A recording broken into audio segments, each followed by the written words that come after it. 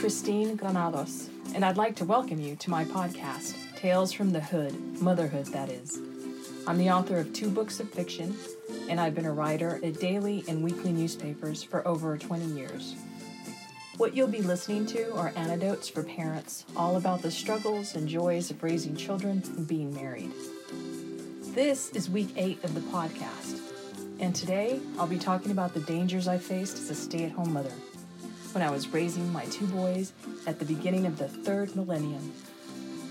I thought that sounded a lot fancier than saying early 2000s.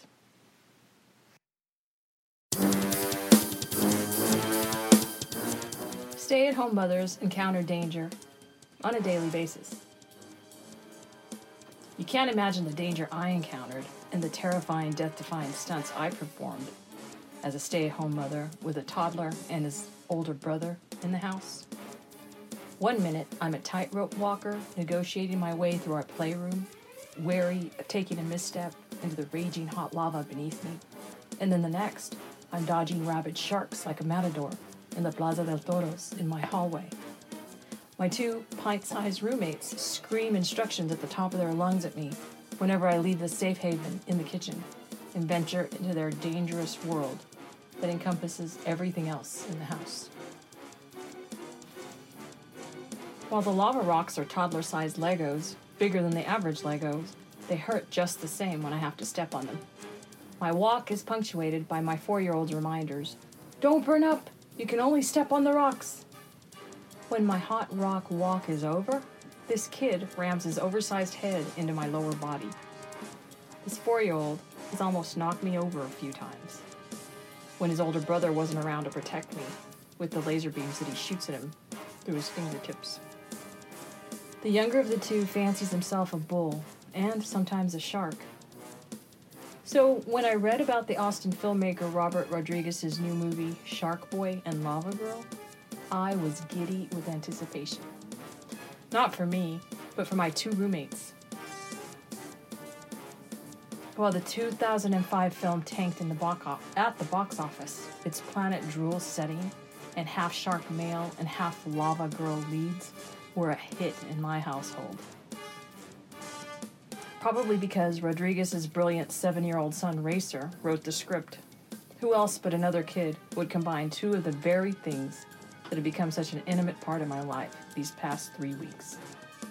The 4-year-old didn't headbutt a single person while we were at the movie theater. He not only sat still for the entire hour and a half running time of the movie, but was quiet. I would have paid Mr. Rodriguez $50 for that privilege alone. And to say that my son liked the movie would be like me saying I only mildly enjoyed chocolate. He was hypnotized by what was on the screen in a way no other movie has held his attention. Hypnotized like my child gets when I let him pick out any cereal at the grocery store. He scans the aisles looking for the bright red box with the toucan that screams sugar, and he doesn't take his eyes off the bird until he opens and eats what's inside the box like a junkie. The other good thing about this movie was that the entire audience of about 50 children were spellbound too. Not one child spoke, except to react to the screen, and not one child got up to stretch or blow off steam. The story, characters, and puns so terrible they were funny, connected with these children. I even caught some of the parents napping behind their 3D specs, and I thought that maybe Rodriguez should bump up the ticket price to $50 and market the movie as a retreat or a getaway for parents. Because this wasn't your run-of-the-mill slick Hollywood cartoon masquerading as a child's movie. It had none of the double entendres big productions are fond of throwing into children's films for us adults. The movie was made by children for children. This film stars my favorite comedian, George Lopez, as the evil villain, Mr. Electric, and good but misguided teacher, Mr. Electricidad. I have to admit that I was a bit wary because some of Lopez's stand-up comedy shows are not children's fare. But he did get big laughs as the evil villain, Mr. Electric, and not because of the corny dad jokes, but because of his delivery. He'd say stuff like, "You guys ready for some megahertz? Get it? Megahertz? An electrical unit of measurement? Don't you kids read?"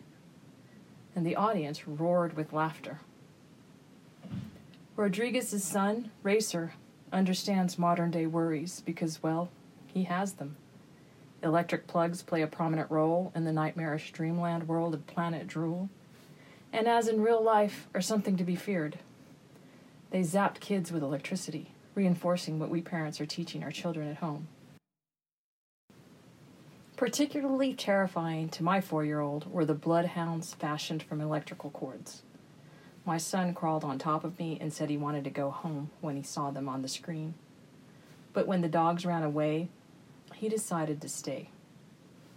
The allure of Shark Boy and Lava Girl was just too great for him to miss.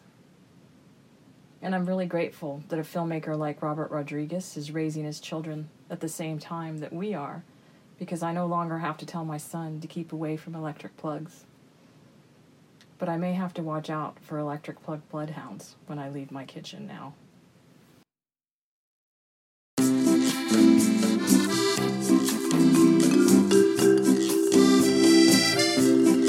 Thank you for listening and for choosing to spend your time with me.